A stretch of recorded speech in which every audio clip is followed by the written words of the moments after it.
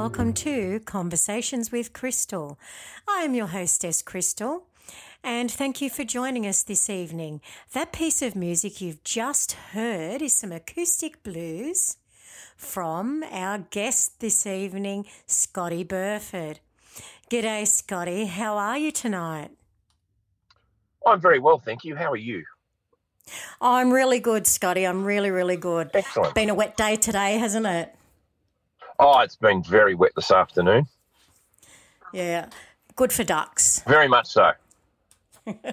I'm really excited to talk to you, Scotty, because I've seen you on Facebook for a few years now with your world record attempts at different things. So I'd like to talk about those a little bit later. Yeah.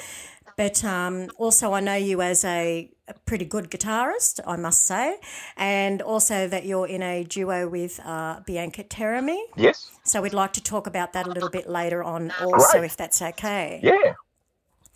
All right. So first of all, I'd like just tell me a little bit about yourself. What is it you like to do? Who are you? And what do you do for a day job? Okay. Scotty Burford. And I've never actually had a day job, to be honest. I've worked in music for a very long time, doing all sorts of things. And so I guess the obvious thing is gigs. I've done a lot of gigs, and at the moment I'm quite busy with gigs again. So I'm doing anything up to 6 gigs a week. But that's awesome. Which is great. But in the past, I've done a lot of studio work, both playing on albums and doing things for film and television and advertising and whatever.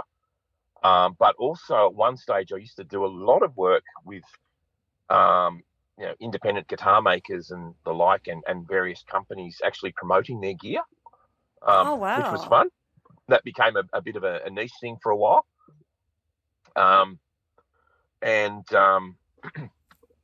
do that. I've also done things like I used to actually write music charts for singer-songwriters when they were touring.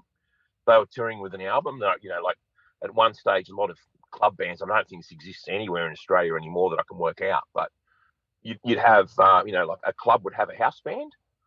And they might have an artist that's touring. They just come in and pass out the charts to the musicians in the club band and perform them at their gigs. So I used to write manuscript for for singers that were touring an album or whatever. Been a gear demonstrator. That's wonderful. You've done a lot of things. That's awesome. Yeah, I think I guess with that, I decided very early on when I was seriously thinking about becoming a musician and trying to work out how I was going to make money from it, was that I couldn't just put all my eggs in one basket. True. I think that's where a lot of musicians get stuck. So they think that the chances of becoming a star are 10 million to 1 or whatever. Just make up whatever figure that you want with that. In reality, that's highly unlikely. And even if you do get signed, you're still very unlikely to make money from it and have a sustainable career, but you end up becoming a slave to a record company. A little bit off tangent, but like when I was in my early 20s, I was in a couple of bands that Sony were interested in signing. Oh. And nothing ever came of it for a couple of different reasons. Both bands ended up breaking up, which I had nothing to do with that. With that, but I'm actually really glad that nothing ever came of that, because if I had have signed my life away to Sony, I probably would have just ended up in debt paying the record company back for the advance they give out. Yeah, absolutely. Yeah, so I think very early on I started thinking that I really should develop a range of skills that would allow me to generate income streams, I guess. That's the smart way of thinking about it, I think, because many musicians, that's what they want to do, is what you're doing is make it their full-time thing. Yeah. And they don't have either the contacts or the get up and go to do it. They think it's going to come knocking at their door an actual fact, it's a lot of hard work. Oh, that's very true. And once again, going back to when I was in my early 20s, I won't say who they were, but they were a very big band in Australia at the time. And I used to know those guys. Mm-hmm. And they too were supporting some big international acts and things like that. And I used to teach guitar at a music shop, and they used to rehearse there because one of them was friends with the guy who owned the music shop. They used to rehearse in one of the studios there. And I remember talking to the guitarist once, and they were like, "Oh no, this is what we do. We're in this band." And I said to him once, "Well, this style of music, which was grunge, I said, Yep. when that passes, what are you going to do?" "Oh no, it's never going away." And I thought, no, you can't. Famous last words. Yeah, even then, like I knew that as much as I love certain styles of music and certain musicians and everything, very few musicians can do the same thing forever. And live on something like maybe Paul McCartney can, but he was in the Beatles, or but I mean he's obviously done stuff since then, but it's very hard to actually have a sustained career just in one genre or whatever. Absolutely, you've got to kind of move with the times. That's for very sure. Much so. So I think with that, like professionally, I've played rock, pop, jazz, folk, classical, country, funk music. I've played in pit orchestras in shows. I've played on awful television ads and whatever else.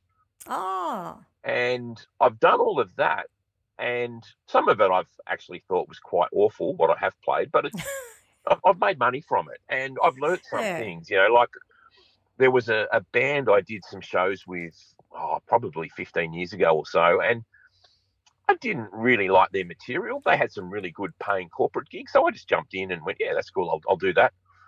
And look, I'm not a big Kylie Minogue fan necessarily. And they had two girls that were singing in this show, and they'd picked some Kylie Minogue songs, and I actually had to learn them. And I went, there's a couple of really cool little keyboard lines. I'm going to learn those and work them out on the guitar and see what I can take from that. And I think that's another thing with longevity as a musician, is being willing to listen to things and being open to other ideas instead of just rejecting it straight up. Absolutely. And I think that's one of the reasons why I've actually been able to work so much, because I've had, different opportunities, I guess, come to me that that have given me, that I may not be particularly, well versed in some of these musical styles or whatever, but I've said, I'll have a go at that. No worries, I can do that. Like, I've done some pretty big country gigs, and when I first got approached from someone, it was not a genre I'd really played very much or listened to very much. And someone said, "Oh, we've got this thing coming up at a festival. I've heard you can write charts. Can you write charts for my band?" I went, "I can do that." So I wrote the charts out for the band. He said, "And can you be the music director and be the guitarist?" And fantastic. No worries, I can do that. And then I spent 3 weeks just woodshedding on country music, so I was ready to play. And I got through it. There were obviously much better country musicians than I. And I remember, like, at one stage being up at the Gympie Muster, and I was playing with a few different people up there. Mm-hmm. And then there was a very dedicated bluegrass band, and they were amazing musicians. They invited me out on stage with them, and I was so out of my depth it wasn't funny, because that's not the sort of music I found I could just wing. Yeah, right. And it's not like blues. No, blues. I mean, blues is it's got its own stylistic, elements and everything else. Yeah. But I guess with bluegrass, it was a style of music I've not listened to very much, and I very quickly knew I was well out of my depth. And one of the guitar players was on stage was quite phenomenal as a bluegrass player. Mm-hmm. And that was okay. It was a learning experience. So I've always tried to say yes to everything. There's only ever been a couple of things that I've said no to. Mm-hmm. I got asked to fill in for a death metal band one night. Death metal. Yeah, that's interesting. And like the guitars were tuned down to A, and it's not a style I listen to. And I thanked the guy that rang me and said, we really need a guitarist tonight. Can you come and play with us? And I said, look, I'm not the guy for this. Apart from anything, I would have had to have quickly set up a guitar just for that style for the night because my guitars couldn't handle being tuned that low. No. And then I'd have to get it reset for regular playing and whatever. So, I passed on that. And there's been a couple of other things where I said I'm not really the right person for this job.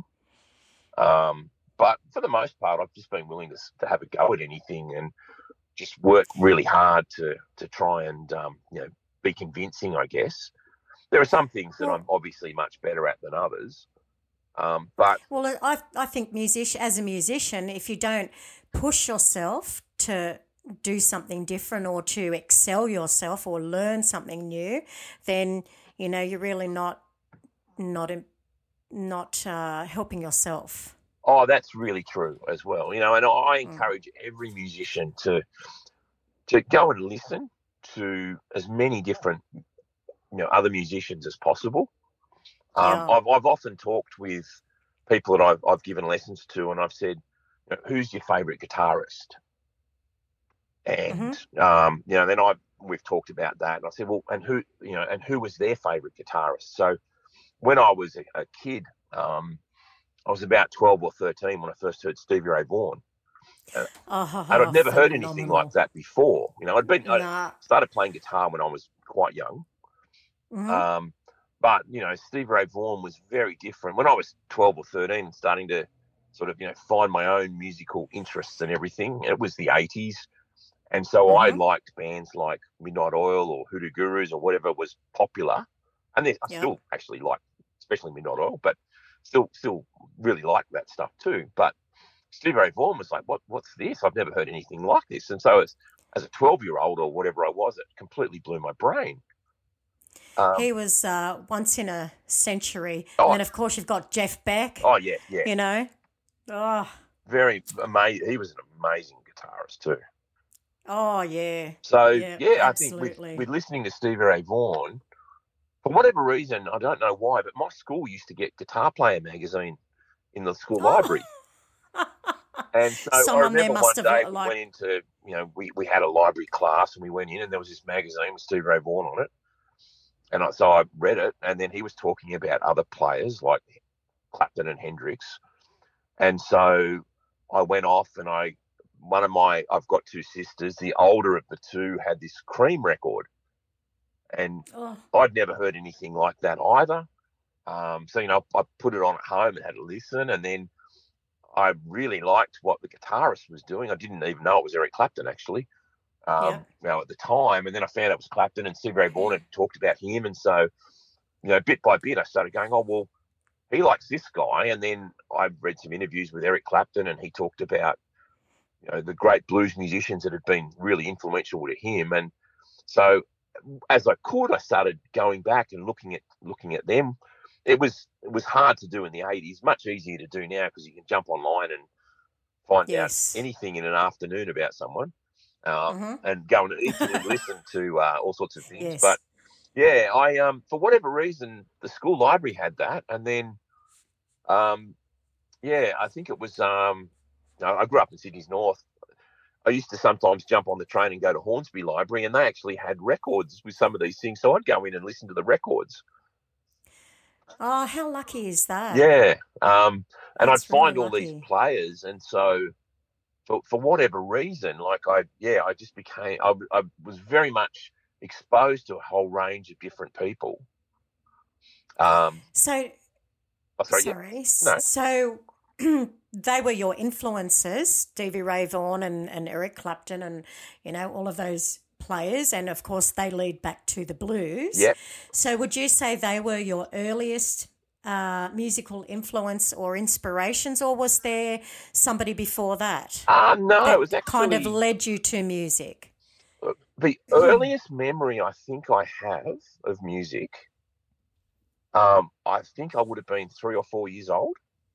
Mm-hmm. And I remember being in my bedroom, and my mum was in my room with me playing with some toys. And she had a Cat Stevens record on. There was a Cat Stevens song playing. I didn't know it was Cat Stevens at the time. but there was this thing that I could hear, and I asked my mother what that sound was, and she said, "That's a guitar." Oh, And it was like, I love that sound. yep. And so it was this, acoustic guitar on a Cat Stevens record. I'm going, oh, that's fantastic. So then, I used to, very early on, I started strumming the air. And then, I don't know if you remember that Beatles cartoon that used to I be on. do. I do. I was actually talking with someone about that yesterday. That's so funny. Yeah. Yes. So Yes, I do. my mum was a massive Beatles fan. As am I.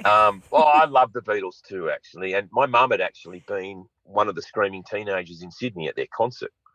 Oh, wow. And so, jump forward, several years later, I'm born and, whatever.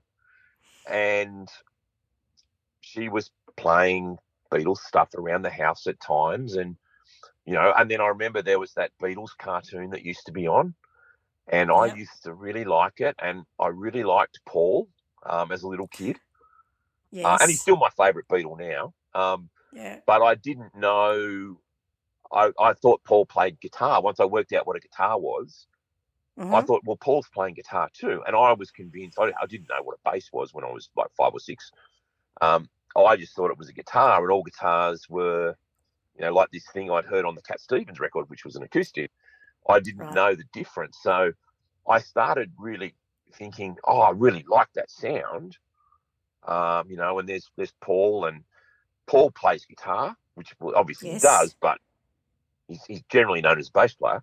Mm-hmm. But I think probably the first memory I have of music is really Cat Stevens, and then the Beatles from Finding the Beatles. Yep. very early age. At the same time, on my mother's side of the family, there's 11 cousins, and 7 of us are Ay. professional musicians. Oh, good on you. That's And so there was awesome. always music growing up. Mm-hmm. So my grandfather, my mother's father, sorry, was an amazing Yep. pianist, Wow. and played all sorts of things. And so I was exposed to a lot of music from him. And then even like another really strong memory as a little boy was my late Uncle Brian. I remember being at his place once in the backyard. I was with my aunt and uncle for the day, Mm-hmm. and we were in the backyard, and he had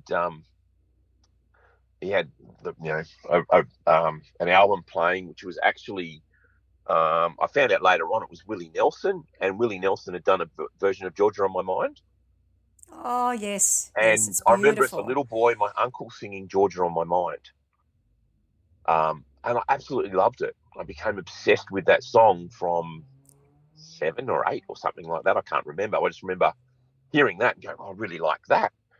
And Yeah. so, there were elements of, obviously rock and pop music, but then I got bits of blues and jazz coming through. One of my other uncles was a mad Miles Davis fan. Oh, wow. So I was hearing some of that also. And as I, started to become more and more obsessed with music, I guess, I started trying to listen to a lot of different things. And my father's not really, my father's not a big influence with music with me, but Uh-huh. he really liked Sky. I don't know if you remember them. Once again, it's a band when I was a little kid, which was Sky. It was Sky John Hooks, I Williams, know, but not not not Sky. Skyhooks. No, just no, Sky I don't was know them. John Williams, the classical guitarist, Oh, who is an incredible musician. They were basically classical musicians who took things like Bach's Toccata and then played it with like a rock feel. oh wow. And John Williams as a classical guitarist is almost unmatched with his technique. Uh-huh. He's actually an Australian gentleman. I think he's retired now. He'd be in his 80s, I think.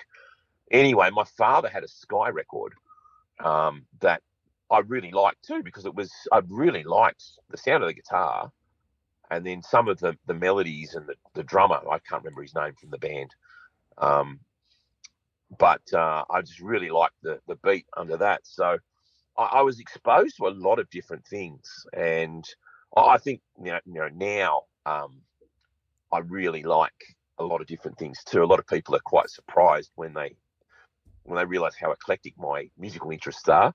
And even going back to the Stevie Ray Vaughan thing, I heard about Clapton from Stevie Ray Vaughan, but then a little bit later, I read another interview where Stevie Ray Vaughan was talking about a guitarist named Kenny Burrell that he really liked.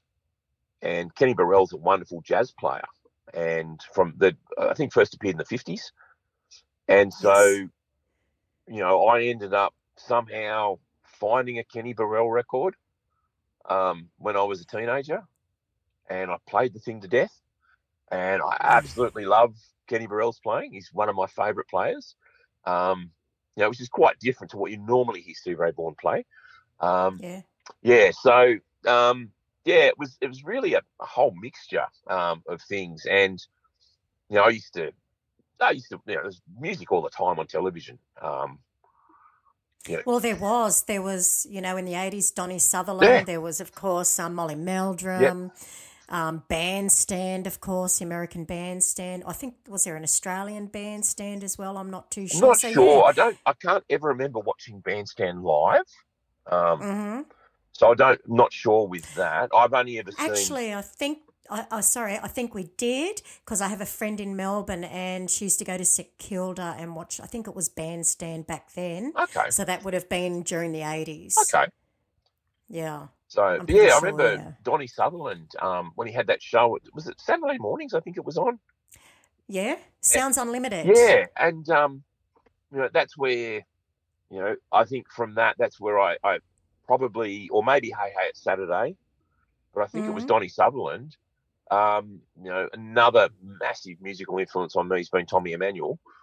And oh, yes. As a kid, I remember seeing Tommy on TV. And me thinking, I want to be able to do that. Oh, I really love that. I want to do that. He's a master. Oh yeah. Oh my goodness. But Donny Sutherland had, not just him actually. There were a lot of shows that had all sorts of incredible musicians on that were not rock and pop stars. Like, I don't know if you've ever heard of John McLaughlin, but that's where I first discovered. Not offhand, no.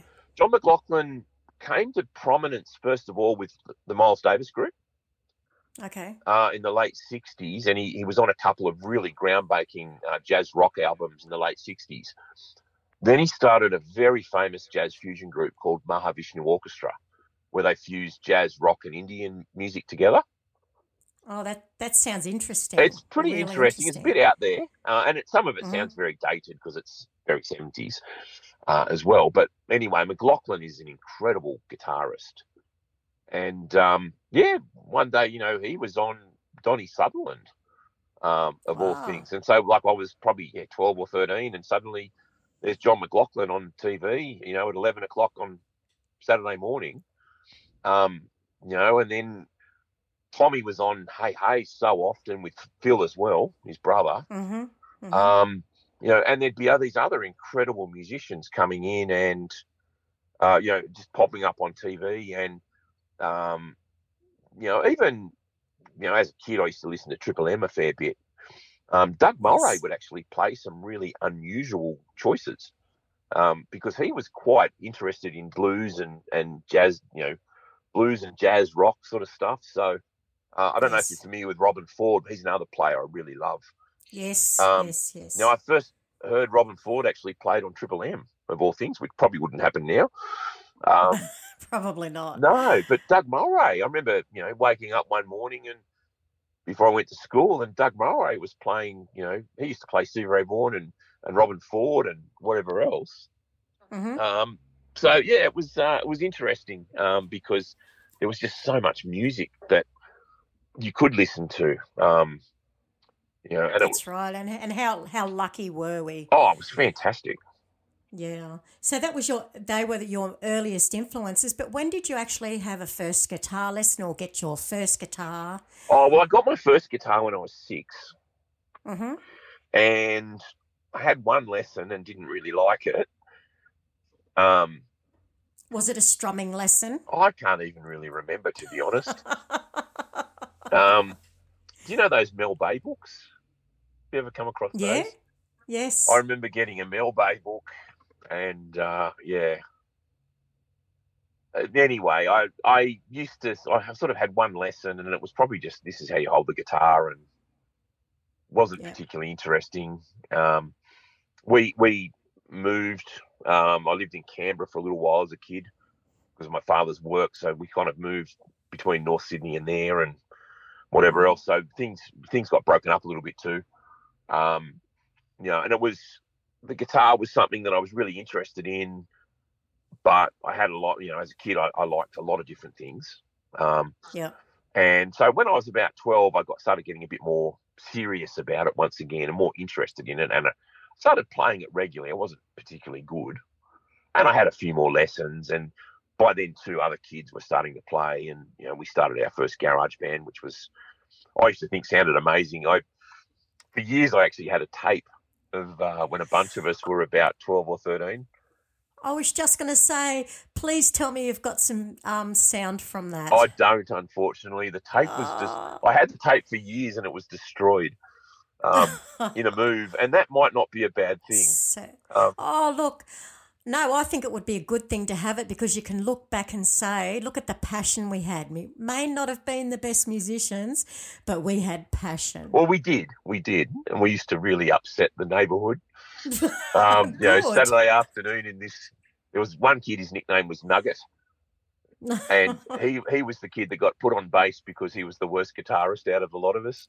Oh, geez. So we used to play in Nugget's garage and it was pretty funny because we were truly terrible.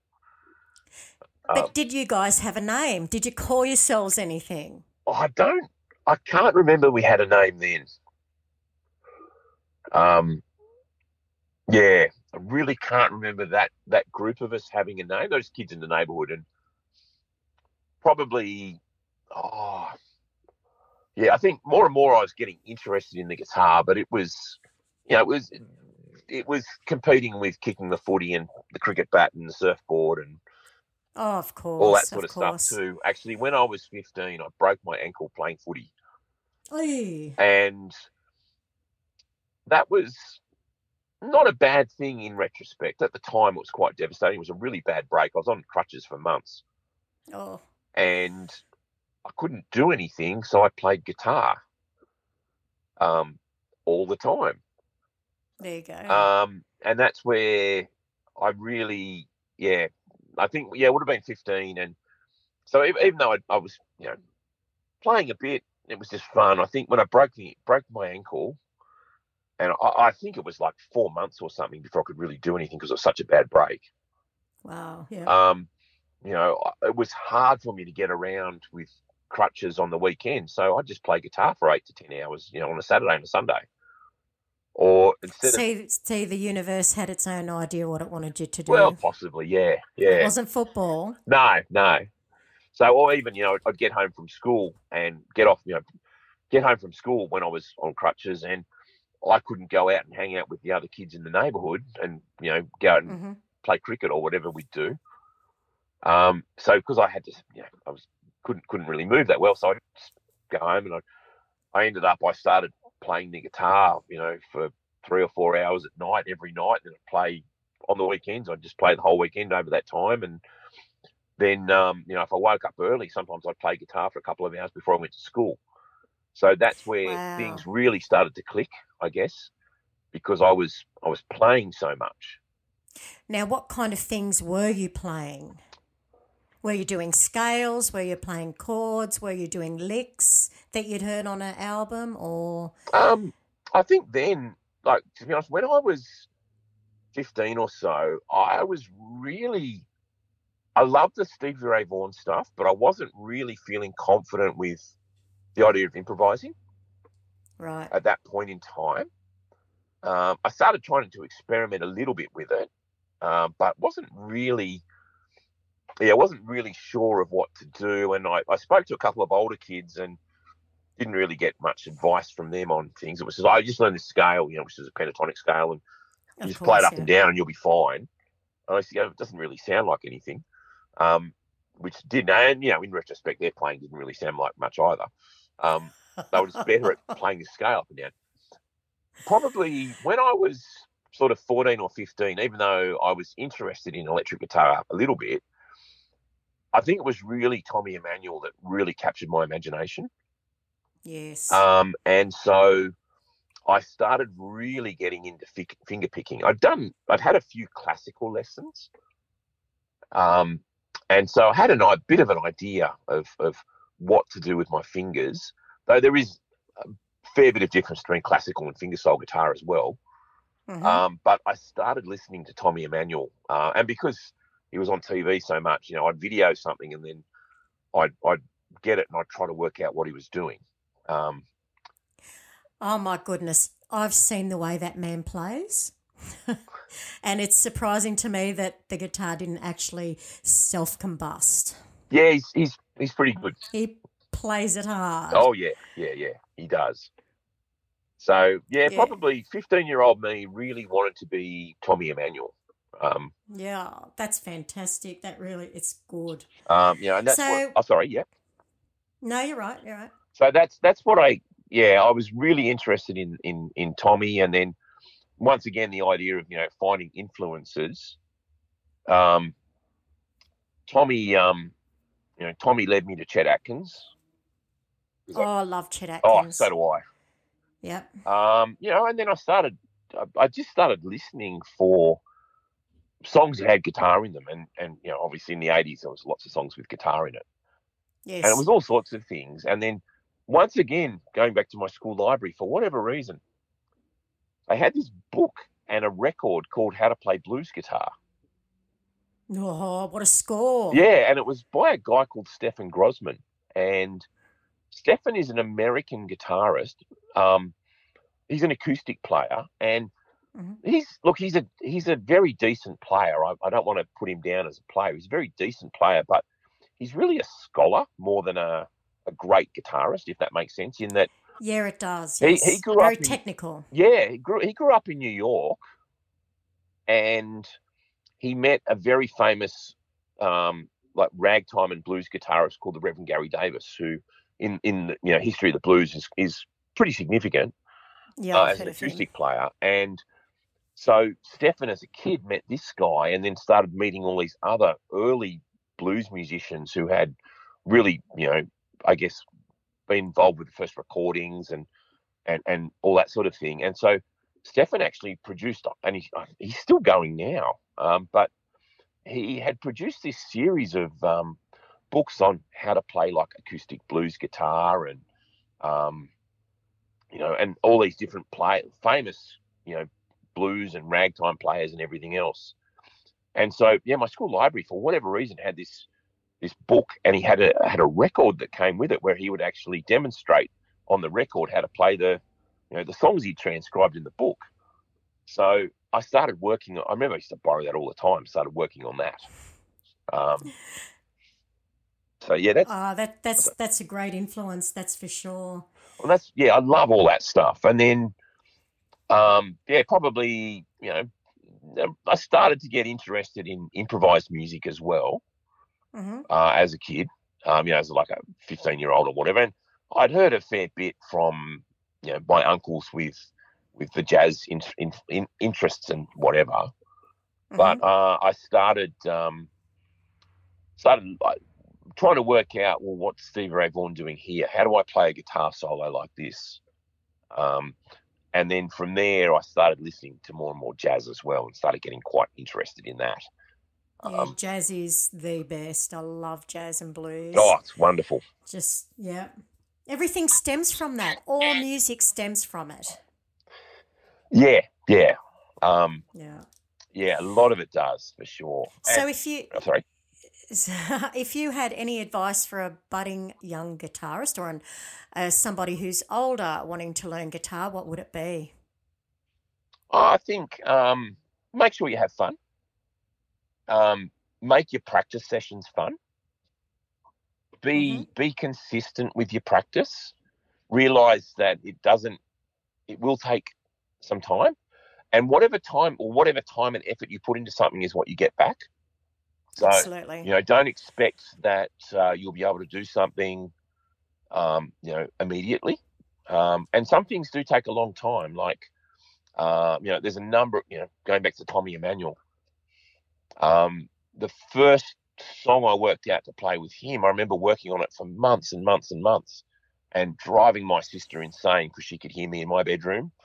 Trying to work out how to play a bass line against a melody and the chords and whatever all at the same time. Yep. And it drove her nuts.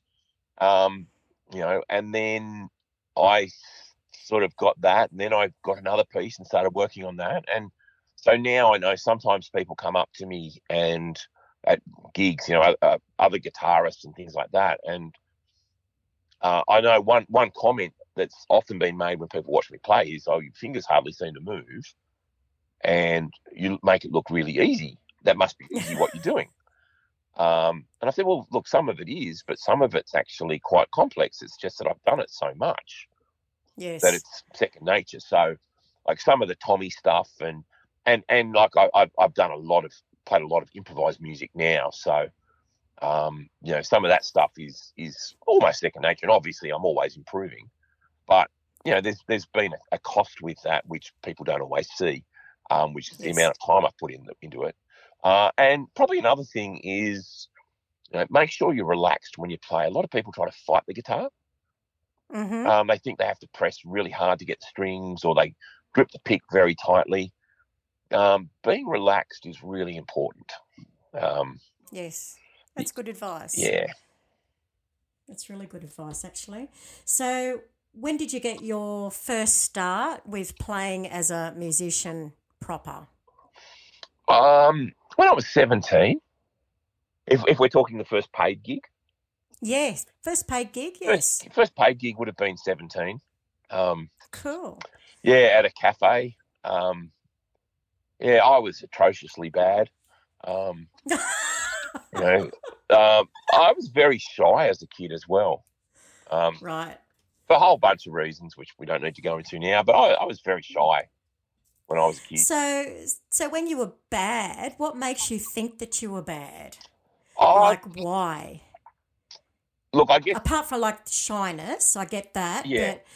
But, I'm sure to other people there, they were like, man, look at this kid getting up here and having a go. There was probably... Look, I guess with that, I'm just trying to think of how I want to put this. I come from a family... to be honest, I don't have a great relationship with my father. Mm-hmm. He's a very negative man and rubbishes everything that he can. And so I never had I was never encouraged to be anything. And it was always, you'll be no good at this. And so I took a lot of that on board. Right. So kind of stopping you in your tracks before you get going. But you know what? Yeah. You had some internal compass that said, no, this is me and I'm going to do it. Well, I think that's true, actually. For whatever reason, I decided this is what I really wanted to do. And look, this all came to a head a few years after that, where I was actually at uni studying arts law because that's what my father wanted me to do, be a lawyer. Okay. And it wasn't my thing at all. And, music was more and more important to me. And by the time I was at uni, even though I was studying that, the guitar was in my hands all the time. And I was playing in bands and even doing a little bit of teaching and things like that. And I never felt that I was good enough to do more than that. I get it. You're right. And right. A lot of it had to do with the way I'd been raised, with being told. My mother's not the most encouraging person either, to be honest. It's always, well, you're not going to be good at that. So, or that's nice. You've had a bit of a play, put it away, because you're never going to be any good at it. They just didn't get it. No, they didn't get having passion. When I was at uni, the guitar was a massive part of my life, or music was. Mm-hmm. And there were people I knew that were studying music and everything, and they were going, why don't you just go and study music? That's obviously what you want to do. And anyway, I was like, I'm not good enough. I'm not good enough. I met someone, started getting lessons with them. And they were teaching at uni, and they said, "Why don't you go and do a music degree? That's obviously what you want to do." And I said, no, that's not for me. I'm not good enough. And eventually I thought, actually, this is really what I want to do. I want to be as good as I possibly can be on this thing, no matter what that, I don't know where that's going to lead me. I wasn't really thinking that far at the time. Yeah. But anyway, I talked to this guy I was getting lessons from, and he said, well, look, there's a scholarship program. You could think about applying for that. I can recommend you for that. I really think it'd be great for you to go and do this. Anyway, so I thought a lot about it and decided that I'd just finish that end of uni that year, and I'd go and study music. And that didn't go down well with my father. I told him first. Probably not. No, he slammed the phone down on me and didn't talk to me for a long time after that. But did you finish that year out and then go and study music? Yeah, I did. Good on you. And good on you. There was a lot of opposition from people. I think that when you say you're going to go into a creative field and you're possibly thinking about making it a career, and as I said, at that stage I was so uncertain with a lot of things, as a 20 or 21-year-old, really, with what do I do with music?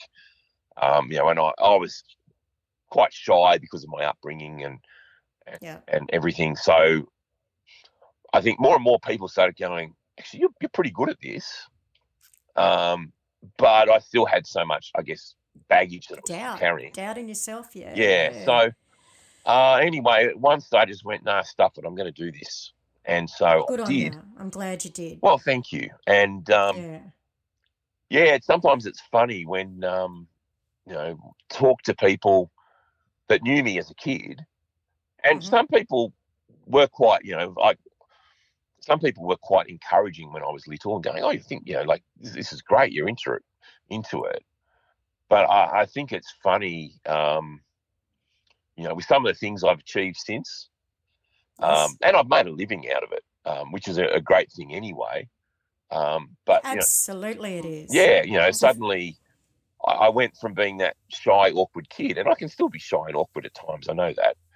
But, I guess some of the things I've done, like there was, I was a runner-up in the Australian Guitarist of the Year competition at one stage, or there was there used to be the Frankston International Guitar Festival in Melbourne, or just outside. Melbourne, yes. And they used to have the National Finger-Picking Championships, and I was a runner-up in that once. Wow. And, and I remember, one day I got a phone call, and the voice on the end of the phone said, "Oh, hello, is this Scott?" And I went, "Yeah, it is." And he said, "Oh, this is Phil Emanuel." And I was like, "No, it's not." I wanted to say, "Piss off, who's this?" But I didn't. But it was Phil, and he was like, wow. "Look, mate, I've got a copy of your album. I'd recorded an EP." Oh, that's so cool. How old were you when you did that? Oh, I was in my 20s, maybe 27. Mm-hmm. I recorded this EP with 5 songs, and an agent that I really should mention her, actually, Narelle Brown, who ran the JB's Entertainment Agency, and she was based on the south coast of New South Wales, but she had, when I first met her, she was booking gigs all over the place. Mm-hmm. And Narelle sadly passed away earlier this year, and I was actually, at her request, I was actually the MC at the funeral. She was an amazing friend and mentor to me, and she got me a lot of work and really supported me a lot with with who I was and what I wanted to do musically. But yeah, she'd organised some gigs for Phil with a tour through New South Wales, and when she was at one of his shows, she said, "Listen to this CD, I think you'll like it." So she gave him my CD, so he rang me. Because he wanted to tell me that he liked it and could we play together. No way. Yeah.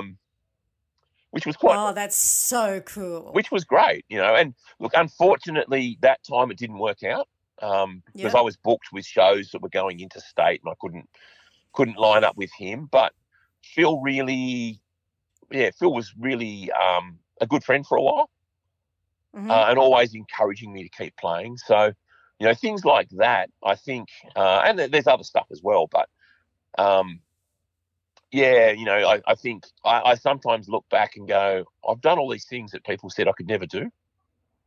That's right. And on some level, it's got to be quite satisfying for yourself that, hey, I've done this. It is. And I think the more, I guess the older I go and the further I get away from some of those things, the more it means to me as well.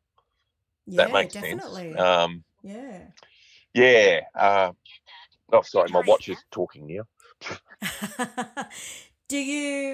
So your first act was on your own? Was it doing a solo thing? Was it in the...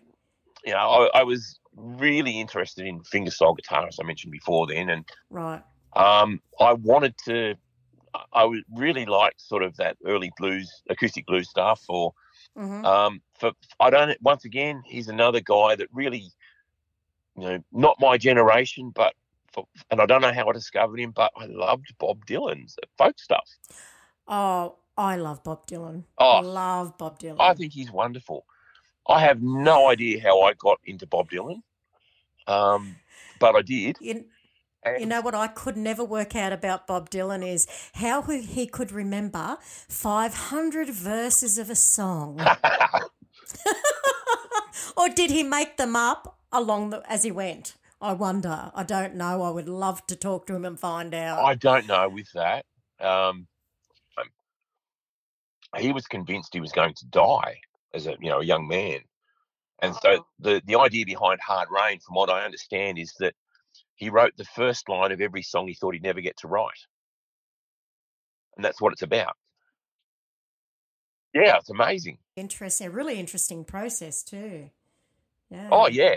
So apparently that, he typed it up, and then he, I've heard other, folk musicians that were around him in the early 60s in New York saying, he'd be in his apartment and then he'd come down with these lyrics and they'd be all typed up, and then he'd perform it and try the song, and then, he'd go away and perhaps edit it a little bit or add another verse. Drop it. Add a verse, or, I mean, some of the songs have got several verses. Definitely several. Yeah, I think the pinnacle of that, do you know Sad-Eyed Lady at the Lowlands? Yes, I have heard it, yes. Yeah, that's the whole of one side of an LP, which 17 minutes or something like that. That's hilarious, isn't it, really? Oh, it is. And some of those songs I quite like Desolation Row. I think it's about 12 minutes. Yeah, that's incredible that you can keep a song going for that amount of time. Yeah, very much so. So can you tell me a funny story from any gig at any time so far in your life, where it's just struck you at that moment, oh my God, this is a keeper. I'll remember this moment. Oh, there's so many actually. There's been disasters that I've been involved with, or this. I guess one thing, for musicians, and some of this can be quite funny and also quite infuriating. But you have to learn to deal with all manner of people. Oh, yes.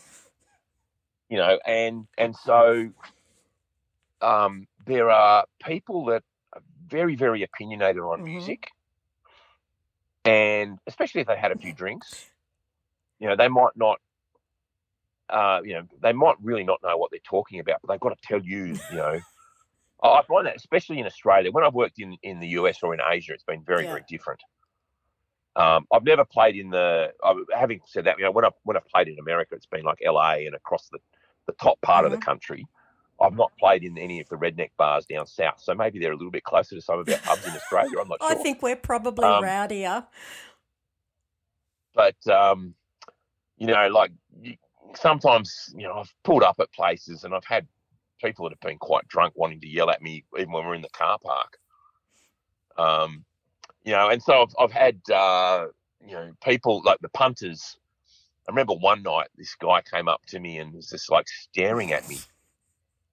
And he said, jazz is a mixture of jazz and music, and just walked off. And I was like, I was laughing. I was kind of, what's he trying to, he's trying to be profound. Yes. I'm sure it sounded But profound to him.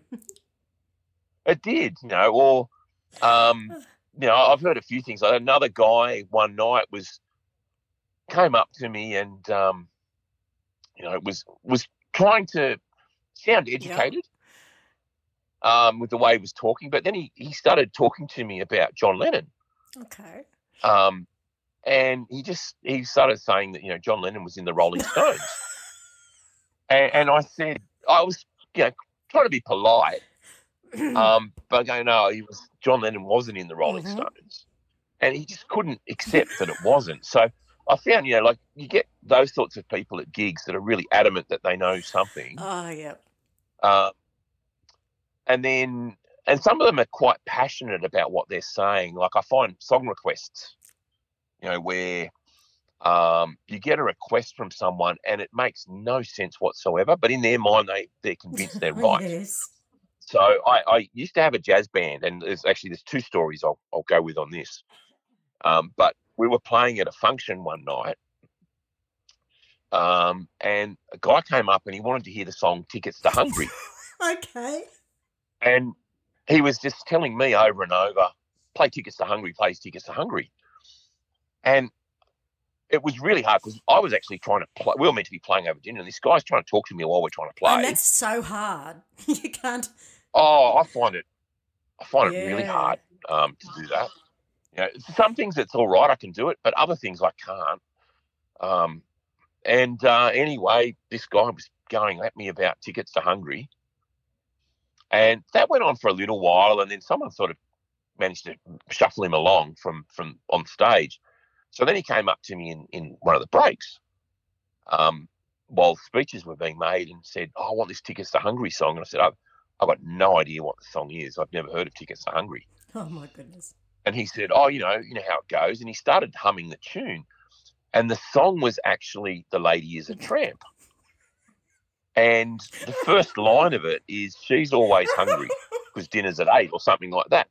So anyway, I had no idea what Tickets to Hungary was, but that's what he was after. Oh dear. See, I probably would have thought he wanted Ticket to Ride. Oh, that's possible too. I've had some of those things. Or with that same band, we were booked once to play at a club.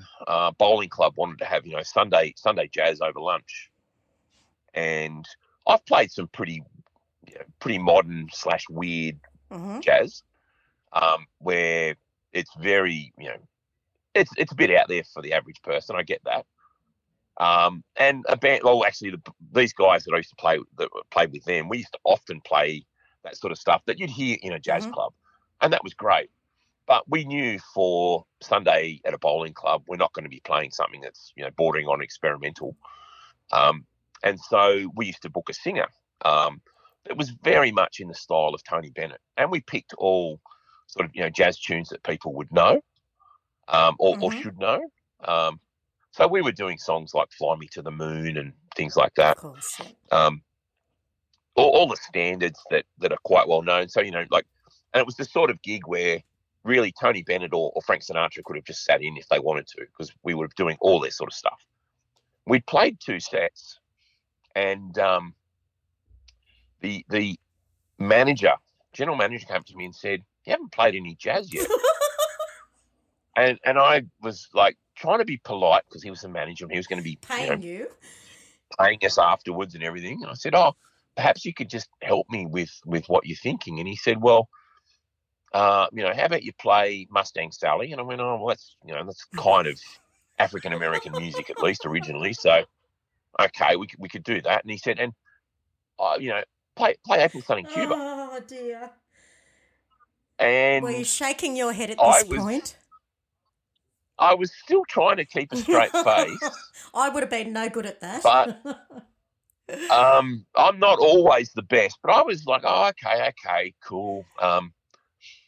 Yeah. Oh dear.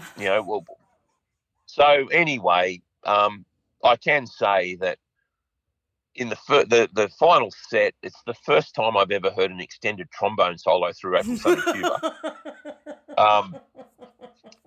And probably the only time I ever want to hear that. We were killing ourselves laughing as we were playing but it. you know what? He probably thought, that's what I wanted to hear. Well, it was. And then Narelle, the agent I mentioned just before, who passed away, anyway, I was talking to her a few days later because she rang me and said, I've just got the job report back. And I said, oh, what's it say? And he said they didn't play any jazz until I suggested they play April Sun in Cuba. And, that was, dear. so that we didn't play any jazz till the third set when we did that. Oh, my God. And so we never played at that club again in that act. Oh, no. But the way to it's really this funny. is so funny. The way to play a jazz gig is play jazz. Yeah. Oh dear, that is funny. Yes. It is, and there's been all sorts of other things too. I don't think people realise. As a musician, I guess with that, you've got to learn to be tactful. And I start giggling sometimes. I'm really bad. Oh, me with that. too. So some of those sorts of things, I'll start giggling, and I really can't stop.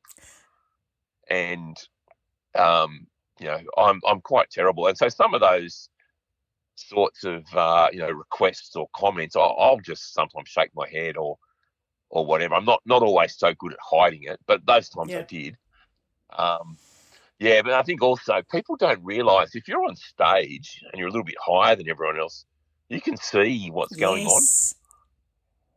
And so I've seen some really interesting things. On stage. One night I absolutely lost it because used to have a residency at a pub with a few mates. We had a small band and we used to play there, a couple of times a month on a Friday. And anyway, one night we're up playing and the stage wasn't that much higher than everyone else, but just enough so we could see what was going on. We're playing and anyway, I got the giggles because this guy started unbuttoning this woman's blouse on the dance floor. And I thought, well, this is a bit, he's interesting. A bit risky. And then, I was like trying to get the guy who was singing. I was trying to like nod at him, go, look at that. I can't believe this. And, anyway, the next thing his hand disappeared inside a blouse and he obviously reached into a bra and she patted herself out with tea towels because he put them out. And I lost it, to be honest. I couldn't stop laughing. That's a classic. And it's just like things like that. I mean, that's pretty funny. That is classic. That is classic. Yeah, people are. It's very funny. Oh, very much so. So, just for the listeners, what instruments do you play? Do you play only guitar, or do you play all different kind of instruments? Look, most of the time now I play guitar, but I if this means anything, I play quite a few different styles of guitar.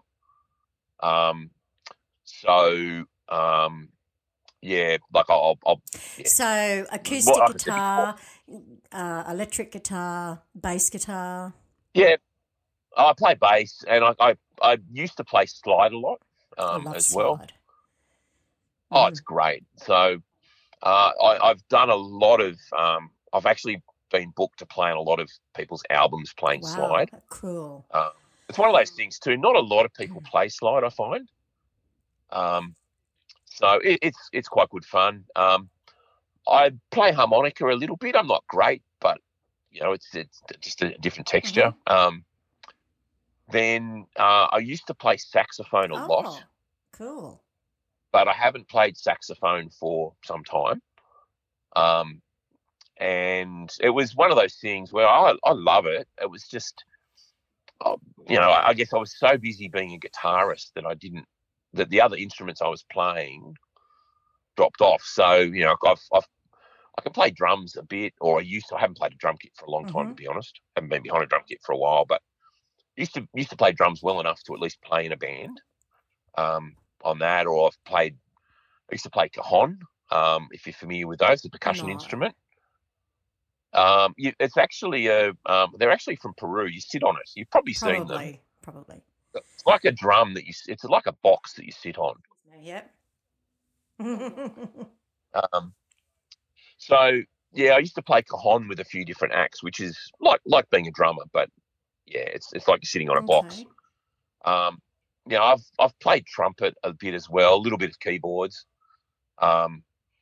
So I think most of the time with that, like some things I was good enough at to play on stage, but a lot of the time I've used those things when I've been doing studio work, and if I've needed to play other instruments, I've played them myself. Oh, that's really cool. Because the advantage, having the advantage of having like my own studio, especially at one stage, I had a very good studio set up, and I was doing a lot of studio work. But I'm not a great keyboard player by any stretch of the imagination, but I could make a mistake and start again on that.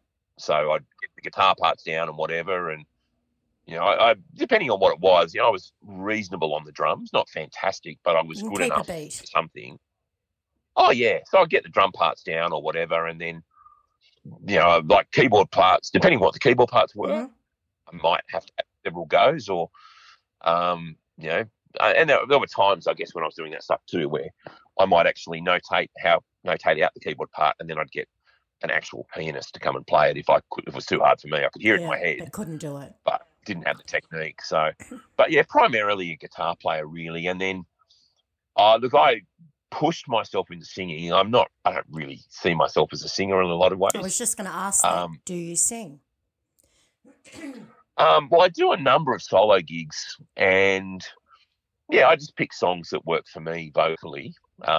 Once again, going back to being shy, I really did want to sing more when I was a kid, and I used to sing early on with our first garage bands and everything, and it was atrocious, I'm sure, but I didn't care at the time for whatever reason. At that point in time, I didn't care, and then when I got really self-conscious about my voice, I don't know if anything in particular triggered that, but I didn't sing for a long time, and I'd feel very embarrassed to do so. And then I guess, look, as a guitarist at one stage, I was good enough to actually get instrumental gigs around the place. Well, there you go.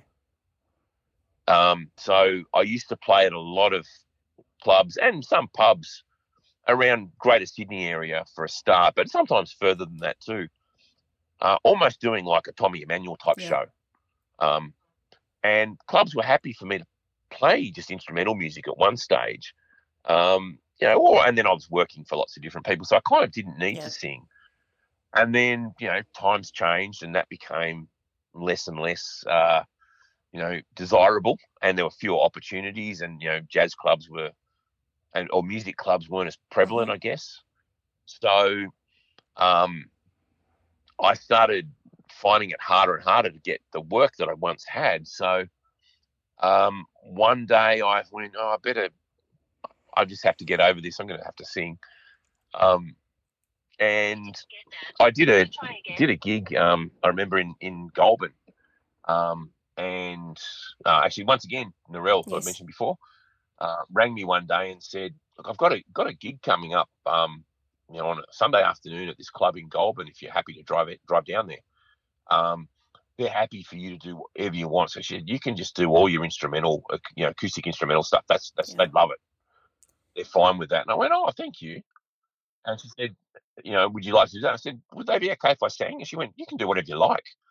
They're really not fussed. They just want music." And they've seen you and said, "Yep, we're very happy to give you the job." And they are happy for you to do that. But if you want to sing some stuff, that's great. And at that stage, I really hadn't sung very much, by myself. I'd had to sing in a few bands I was in. There was just no choice, so I'd just pick a part and sing harmonies in the chorus or whatever. I wasn't really singing lead on anything.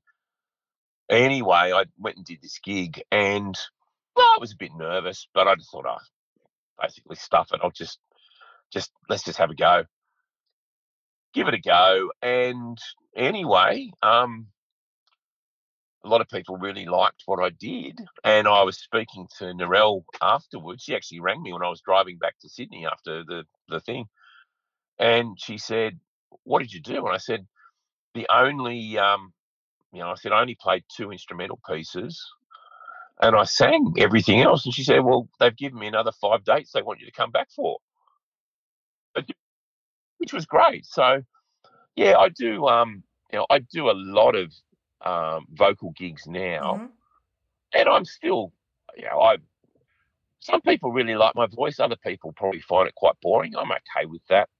I guess what I do is put a lot of, especially finger picking stuff around my voice when I'm singing. Okay, that's clever. I can add a lot of colour in with that while I'm playing that sort of thing. So, people hear the whole sound, and my voice is quite warm. I do know that, Yeah. and a lot of people think it's got a nice tone. I don't think I'm particularly expressive or anything like that as a singer. I just find songs, and once again, I just find songs. I think, I'd be comfortable singing that. And that, as a vocalist, that's what you have to do, is choose songs that are in your range that you're comfortable with. Oh yeah. So I've had a few people request, that I do, songs that are more like bordering on screaming, like some of the Jimmy Barnes stuff and things like that. Right. And sometimes if I've had those requests at a gig, I've sometimes gone, okay, well, I could do this sort of version with it. And, I find that, to be honest, a lot of people are happy, whether you're great at it or not. If they request a song and you do it, they're kind of happy. Absolutely. I'm not always happy with myself with that, but I get away with it. Yeah. That's... So I sing quite regularly, and, I often do a gig or two a week by myself. Yeah, I see that on Facebook. So now, speaking of that, what do you do currently? What is your thing that you do currently? So you do some solo gigs currently. Yep. And what else do you do? I play in the Miss B duo with Bianca Terami. And then we also have a band. And so with Bianca and I, we do a range of things. So we do straight acoustic stuff. We've recently started using a loop station and percussion to set up loop, which has been great fun, actually. It was something I'd kind of not really thought about doing it. And then I was speaking to an agent, and she said, "This stuff's really popular at the moment. A lot of venues want this." And so we were at a pub watching someone else play, and they had this, I wasn't sure what it was at the time. So I took a photo and asked on Facebook, and someone identified it for me. It's called a Roland Hand Sonic, which is a Roland, digital percussion pad that you play with your hands. Yes, right. Yep. You can pull up all sorts of drum sounds and everything. So we were talking about and going, "Oh, this guy's got a pretty good sound." And we found one actually really cheaply on Facebook. Someone was selling one. So we bought that, and then I looked into different loop stations, and I bought one, and kind of didn't really want to spend the money, but it's been really good in doing that. So, started doing that. And then also, doing stuff with backing tracks, which I'd started doing stuff with backing tracks years ago, because this is going back to my 20s, I guess. I realised that playing in a band is great fun. Yeah. But you're then splitting the money 5 ways. 4, 5, 6 ways, depending on the band and the sound guy and everything else. Yes. And more there were venues that they wanted that sound, but they didn't want to pay, or they had issues with neighbours and things like that. So you couldn't really have an acoustic drum kit in some of the pubs I used to play in regularly. Yeah. Because the police had been, in there, and they'd be getting shut down quickly. So once again, I guess because I'm quite pragmatic, I started thinking about what can I do to make money. And so I started, looking at opportunities for using backing tracks. And so I did that. And I guess with that, and this is very much me, I've always been quite fussy with that. I thought, well, if I'm going to do this, I don't want to sound like those awful acts that use just cheap MIDI files. Right, yes. Which some people do. So early on, And because I guess I was starting to do studio work in my 20s for different people, and I was quite interested in that. So early on, when I started thinking, oh, well, maybe backing tracks are a way to go, I started recording my own backing tracks, where I'd Perfect. Yeah. lay the guitars down, and then I might do, the guitars and bass would be fine, and then I'd put the drum tracks together in a few different ways and try to make them sound as good as possible. Because I could play, could play saxophone reasonably well, and I played a bit of trumpet. There were horn parts on it. I actually play the horn parts myself. Oh, that's cool. So early on, I used to get accused of miming to a CD with those things because there were real instruments rather than the MIDI sounds. Right. People were playing. And so I've always done that because I've just tried to be fairly pragmatic with that. So, yeah, between Bianca and I, we do, straight acoustic things, or we do stuff with, now we're using the loop station and the hand percussion thing, and I'm building loops on the fly as we go, which is great fun. Mm-hmm. Or we use tracks. The other thing that I guess we do with that is we have a disco soul funk band. Right. Oh, that's cool. Which is great fun. So we're doing that's more of a show. So we're doing things like the Bee Gees and Donna Summer and stuff from the disco era up to probably the early 90s with the sort of the neo soul sort of stuff and some of the dance tracks from then. Oh, cool. Now, which is a lot of fun. And so that's really it's really a 5-piece band at its core. I would love to add horns in, but that becomes very difficult to add a whole horn section in and pay everyone for a start. Oh, yeah. And then we've had a few gigs recently where with that show, there's just not the space. I think a lot of clubs these days just don't have the space that they used to. I found a lot of venues have gotten rid of stages that they might have had before COVID. Oh, my goodness, the stage that we performed on the other week. They call that a stage? I just looked at it and went, I am not getting up there. Was that, without giving away the name of the venue, was that in Parramatta? It was. Because I saw that we're actually playing at that same venue in a couple of weeks, I think. Oh, well, I would just advise you, if you've got a mixing desk, make sure you tie it down, because I nearly lost mine. We had another venue. Oh, it's hilarious. Or the square of carpet, and they say, oh, there you go, that's for your band. I remember once I was booked to play at a wedding. I played for the service and then played for the reception. Mm-hmm. And it was at a winery down on the south coast. Anyway, the service was fine. But then when it came to play at the reception, I had to relocate a couple of 100 metres away, still on the same property, but they had a big marquee and everything that they'd set up for the day. And it was all quite lovely. And then there was a chair sitting on the septic tank that was nearby. And they wanted me to sit on the septic tank to play. Oh, dear.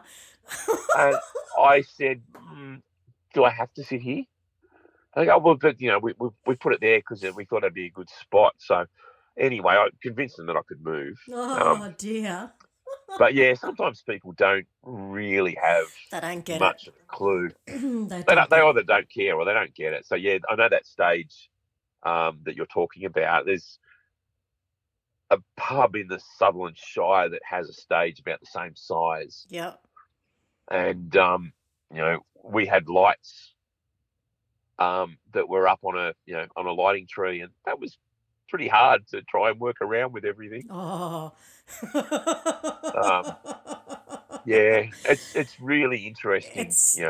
Dealing with people with that because they've got no idea. No. No, you just look at it sometimes and go, oh, you've got to be joking. You really have to be joking. Yeah, and I think that's where, look, I just try to just let things go. Yeah. Sometimes things do get under my skin, I guess. Oh, look, it doesn't bother me. I just have a laugh at it and go, I'm here for a few hours. Yeah, I just generally go with it and go, yeah, sure, that's fine. We'll just do that, whatever you want. Like, and once again, I just try to be pragmatic with those things and go, look, it's not worth getting upset about. No. Or I think there's some times where things that I guess I've found some things, worth having speaking up about. Mm. Like TV screens that you put in front of to play in a club or a pub, and they've got the footy on while you're playing, and the volume's up. And like I remember once playing on the far south coast, and they made us wait for 2 hours before we could start because they wanted to have the footy on instead. Okay. And then when we were able to finally start, there was a massive screen above us, and they kept the volume up, and they were playing a replay of a game from the early 80s. Oh, my goodness. And they kept the volume up, and we were being asked to turn down because people were trying to watch the game from, like 1982 or whatever it was. And Must have been a good game, is all I can say. Oh, well, it must have been. Must have been. Oh, dear. Yeah, so for the most part, I try to just go, yeah, sure, look, that's fine. Yeah. I'll just go with it. But sometimes I do get a bit frustrated, and I find sometimes some people can be quite rude, unfortunately. Yeah. And some staff can be quite rude and not get it. And so I remember once trying to set up at another club, and football was on, and we were meant to start at 8:30, but the game was finishing at 8:30, so the club director didn't want us setting up, while the game was on, because he was watching it, and we were in his way because we were meant to be playing in front of the TV. Of course, yeah. But at the same time, he also said, you better be ready to go at 8:30 when we're expecting you. And I was like, well, we'll be as quick as we can, but I can't guarantee that we're going to be ready at 8:30 if we're not allowed to start setting up till 8:30. Oh dear. So yeah, something like that. And he was a bit rude. Yeah. About that. So anyway, yes. So what's the best live act you've ever seen? Best live act? Yeah. Or best show you've ever seen? Like Tommy Emmanuel at the Opera House not long ago. That was one of my favourites. Yep. Look, I really loved that. That was a great show, and part of it as well, my mate Anthony Snape opened for him. He absolutely did. Yeah, and I really like Anthony a lot. So that was really exciting to see him. I know he's played with Tommy before in America and stuff like that as well, but Tommy has been, someone that I've idolised since I was a kid. And I've learnt so much from and everything else. So seeing him, I hadn't seen Tommy play for a few years live. But then, I think it was extra special because Anthony opened, I really like Anthony a lot as a person. And he's a great He's lovely. Too. And he sang, Burn For You. And my goodness, if you closed your eyes, you would have thought it was John Farnham. Oh, yeah. Yeah. I was sitting right in front of Tommy in the first row. Oh, we were actually just a little bit along from you then. You were, yeah. Yeah. So that was great. I think saw Midnight Oil twice last year on their farewell tour. Okay. And saw them at Homebush, which was their last official Sydney gig at that time. Mm-hmm. And it went on for a very long time.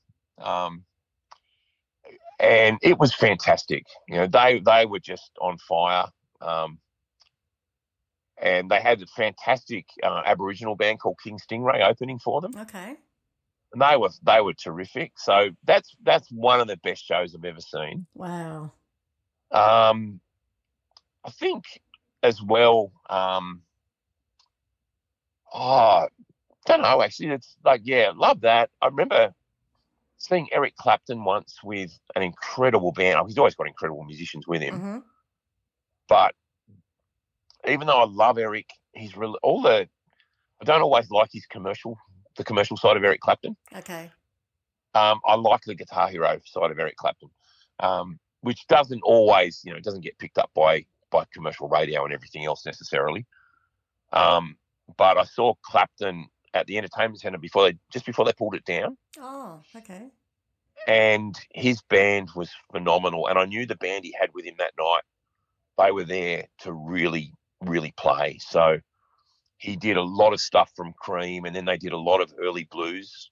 Oh, what a treat. And so they were just really on fire. And he really became Eric Clapton, the guitar god. Yes. Not the guy that sings Tears in Heaven. Yes. Actually, that was funny. When we were leaving, I was there with a guy I used to work with, singer, and as we were leaving, this woman that was sitting next to me started going, "What was all that guitar playing rubbish? I didn't know Eric Clapton played guitar." What was that? I wanted to hear Tears in Heaven and Wonderful Tonight, because he didn't do any of that stuff. He came out and just went, "I'm Eric Clapton, guitar player. Here I am." Yeah. And really just went for it. And so all of that stuff was just not on that night. Yeah. Oh, wow. What a treat. What an absolute treat. Yeah. So that's another great show. They're probably some of the best. Another night, a player you possibly haven't heard of is a guy called Mike Stern. No, I don't know. Mike Stern is a phenomenal jazz guitarist. Once again, he played with Miles Davis for many years. And has won, I don't know how many Grammys for best jazz album of the year, and he's often winning polls, for what they're worth. I don't really go into this stuff much, but he's often been ranked as the best jazz guitarist in the world and things like that. Wow. And I remember one night, he was playing at the Basement. And anyway, I'd actually played at a show at the Basement myself a week before, and I hadn't bought a ticket for Mike Stern. Mike Stern is one of my favourite players, but also one of my favourite composers. And so at the end of the night, when I was playing I just played at the Basement, I was packing up. I started talking to the manager, and I said, I've probably left it a bit late, but I'd really love to get a ticket for the Mike Stern show, next week. Is that possible? And he went, we might be able to do something. I said, I'm going to try and put the guilt trip on you. It's actually my birthday on the day. So I know I'm really late, but could I get dinner and a show so I can sit down near the stage?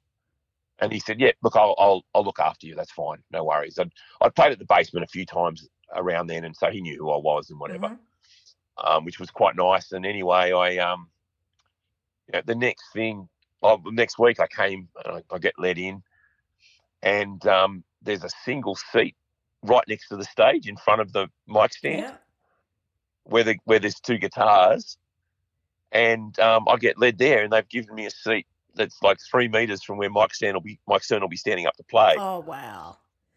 And Mike Stern had an amazing drummer called Dave Weckl, who was playing with him, jazz drumming legend. And I can't remember actually who was playing the bass that night, but anyway, just a trio. So there's all these people, I don't know if you ever went to the Basement much, but you'd often see pretty well-known musicians in there watching the shows. Yeah, I've been there once, yeah. As well. And so I was there and sitting in front of them, and Mike Stern walked out to play.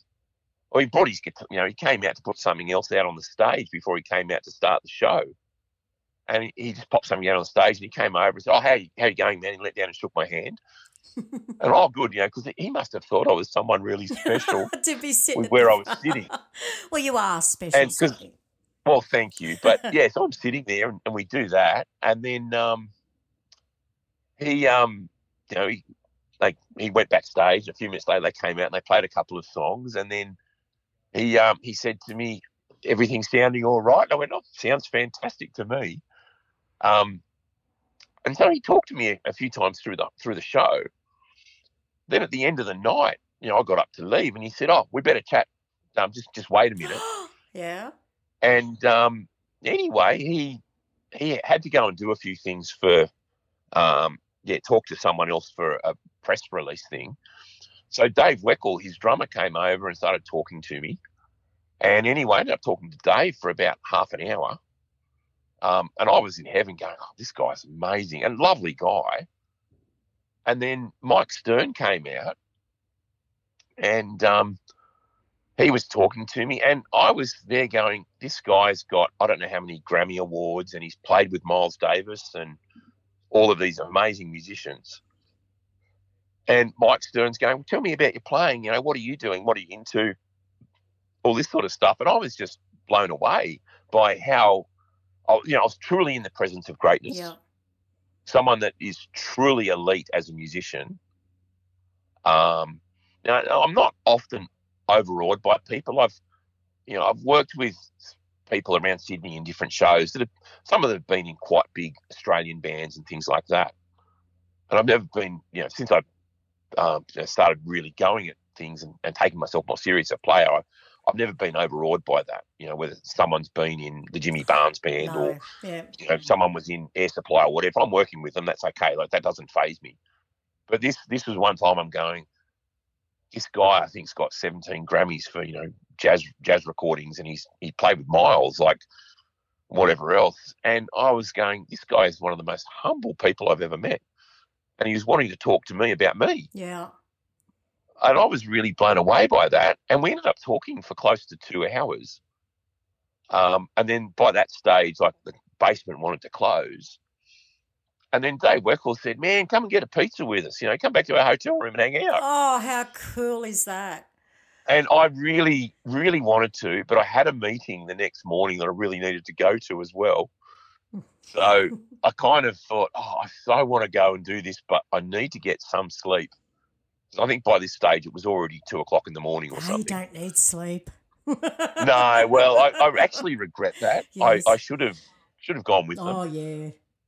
But they were lovely guys. So, like, for me, that was a really special thing. I mean, the music they played was incredible, and that level of musicianship is just out of this world. It is. It's like, watching Usain Bolt run or something like that. That's where they're at as musicians.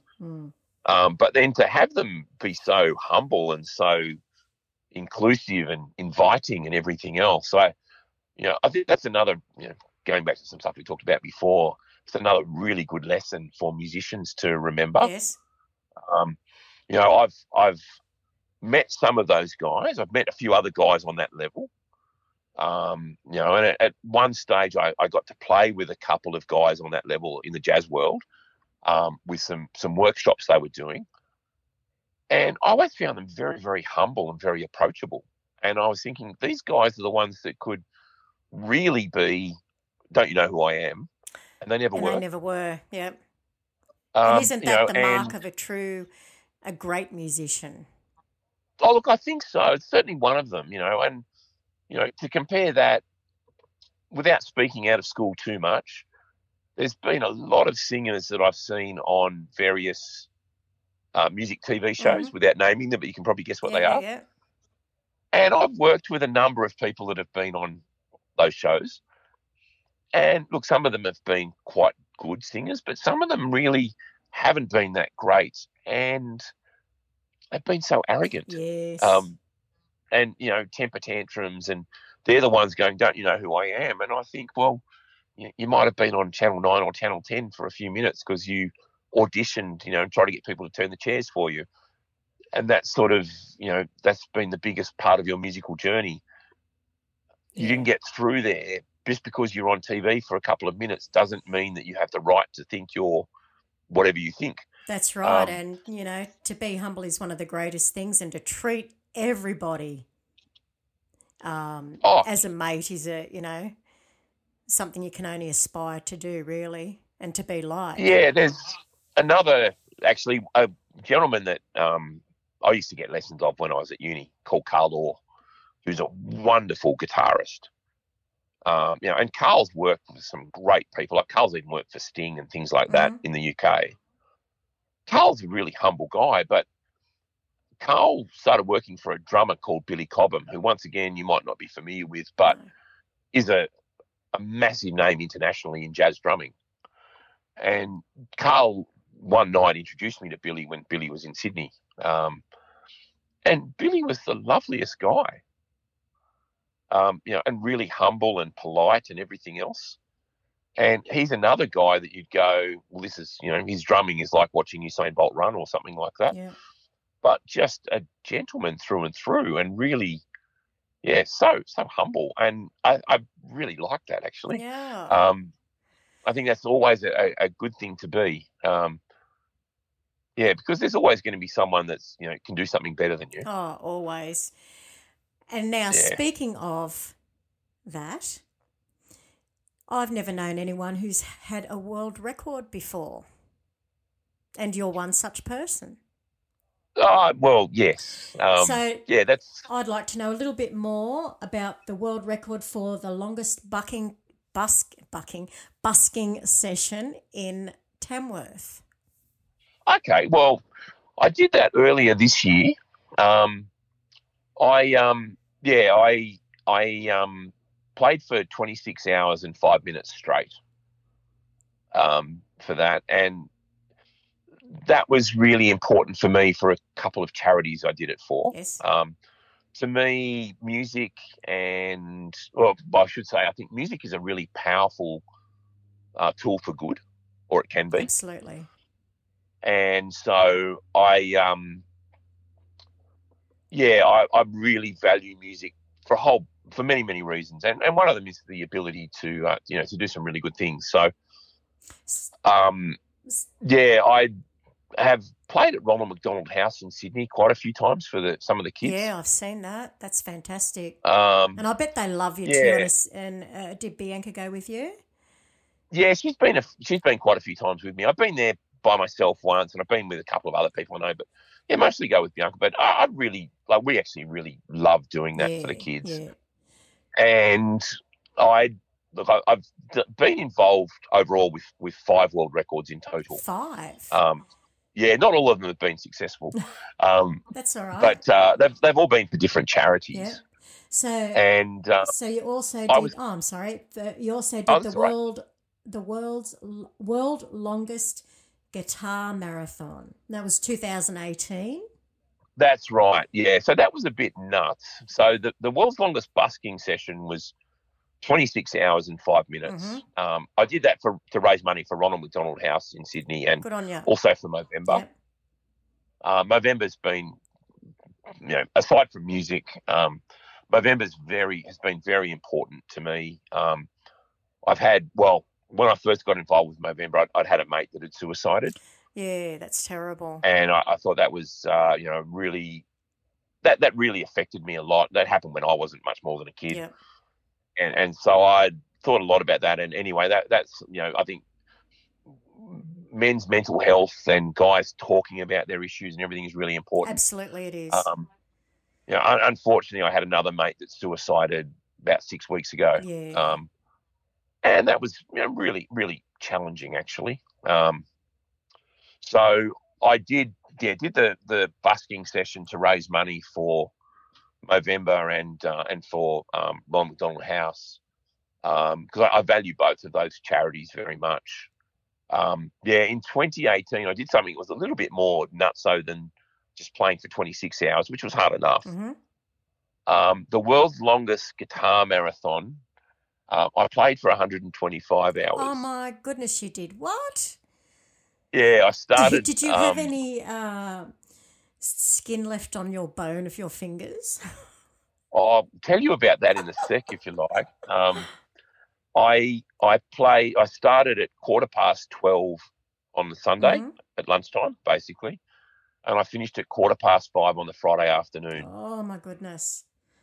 And yeah, around 72 hours, I think it was in.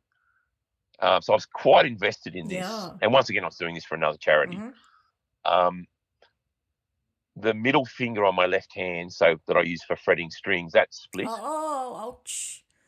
On the top, and this is the bit that's a bit squeamish for a lot of people.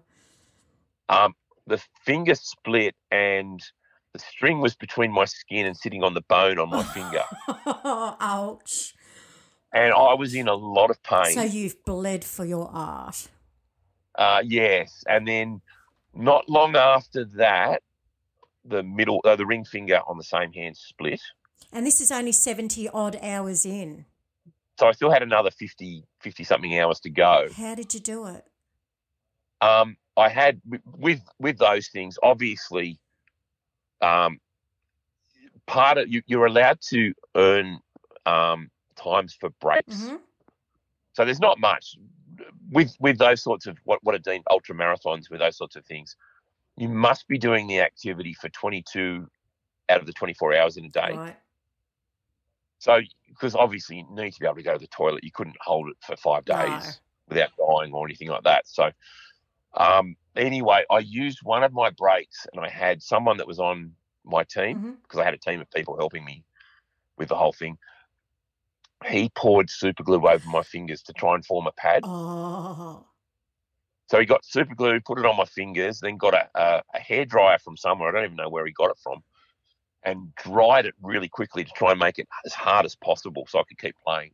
And did it work though? Look, it still hurt like buggery, but I just tried to push that aside. I was doing it for a charity called Musicians Making a Difference. Oh, wow, good on you. And they use music, dance and drama to help kids work through their challenges. And I've met some of the kids that charity works with, and it's heartbreaking. Yes. With what some of them have been through. And I knew that with something like that, I really had to get to the end to reap the benefits, and the benefits were raising as much money as possible. That's what it was all about. So, I actually, when that happened, I really just tried to focus on the kids that I was doing it for. Absolutely. And I tried to put all of my pain and exhaustion and everything else aside, and just try to focus on the fact that I had to get to the end for the most benefit for these kids, which was raising money and for them. And so, we got there with that. There'd been a fair bit of interest, at the start. I mean, a lot of people were thinking I was nuts. Oh yeah, well, you're not doing a great thing. Kind of am, but it was also good. Nuts, perhaps in a good way. Yeah. But I had a lot of media exposure with that. Fantastic. So, I mean, in the end, that ended up making international news. Yeah.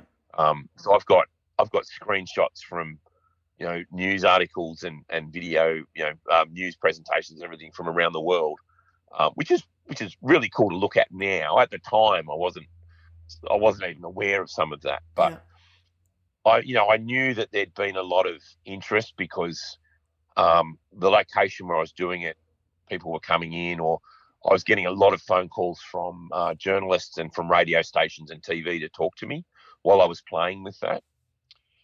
So I knew there was a fair bit of interest. So, when my fingers split, that was really challenging. Yes.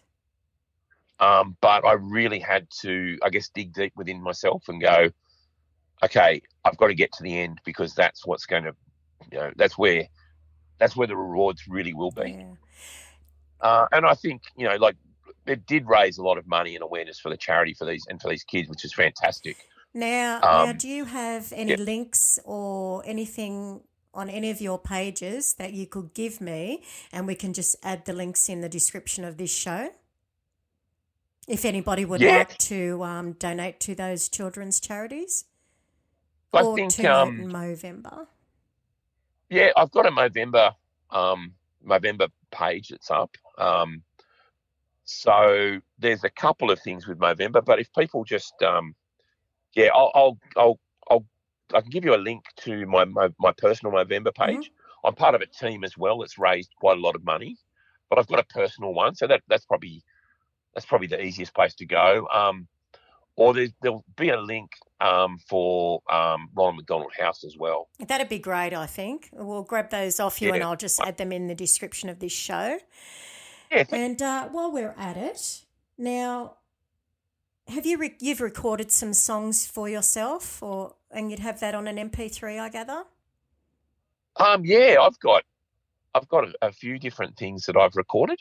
Actually, I've got quite a lot of different things I've recorded. Well, you know what? Send me one or two of those, and I'm going to add them in somewhere along the line of this interview. Maybe one in the middle and one at the end. Like? Pardon? What sort of stuff would you like? Whatever you would like to send. Okay. What about some finger picking stuff or slide stuff or? Yeah, I might. Look, I might send you if you're looking at two things. I might send you an electric thing and an acoustic thing. Perfect. That'd be great. Yeah, that's. It's been really, really interesting talking to you, Scotty. I never knew you were such a deep person. Oh, well, thank you. And I know I've talked for way too long. It's never too long when you've got something to say, you know. And I really appreciate that you've taken your time to sit here and talk with me, that's for sure. No, thank you. I really appreciate being asked. Oh, welcome. All right, then. Well, thank you very much. And good luck with your ventures that's coming up with the band and with the Miss B duo and with all the charities in Ronald McDonald House. I'm sure you will continue to do great work. Thank you. Okay, thanks very much. And we're just going to finish up the show with Scotty playing the blues.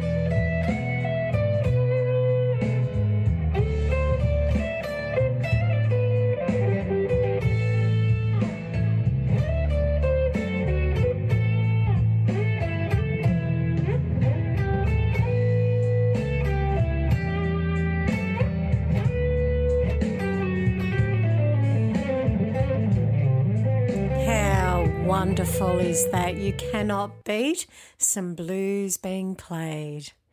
Well, everybody, we've come to the end of the evening. You have been listening to Scotty B and his wonderful stories. I really like the guy. He's really fantastic and he does a lot for children's charities. And please get behind his charities because they are well worth it. Well, you have been listening to Conversations with Crystal. Of course, I'm your hostess, Crystal. Thank you for joining us this evening. And until next week, when we have another wonderful artist, remember to stay safe, stay happy, stay cool, stay awesome, but of course, and always, stay tuned to this channel. Good night.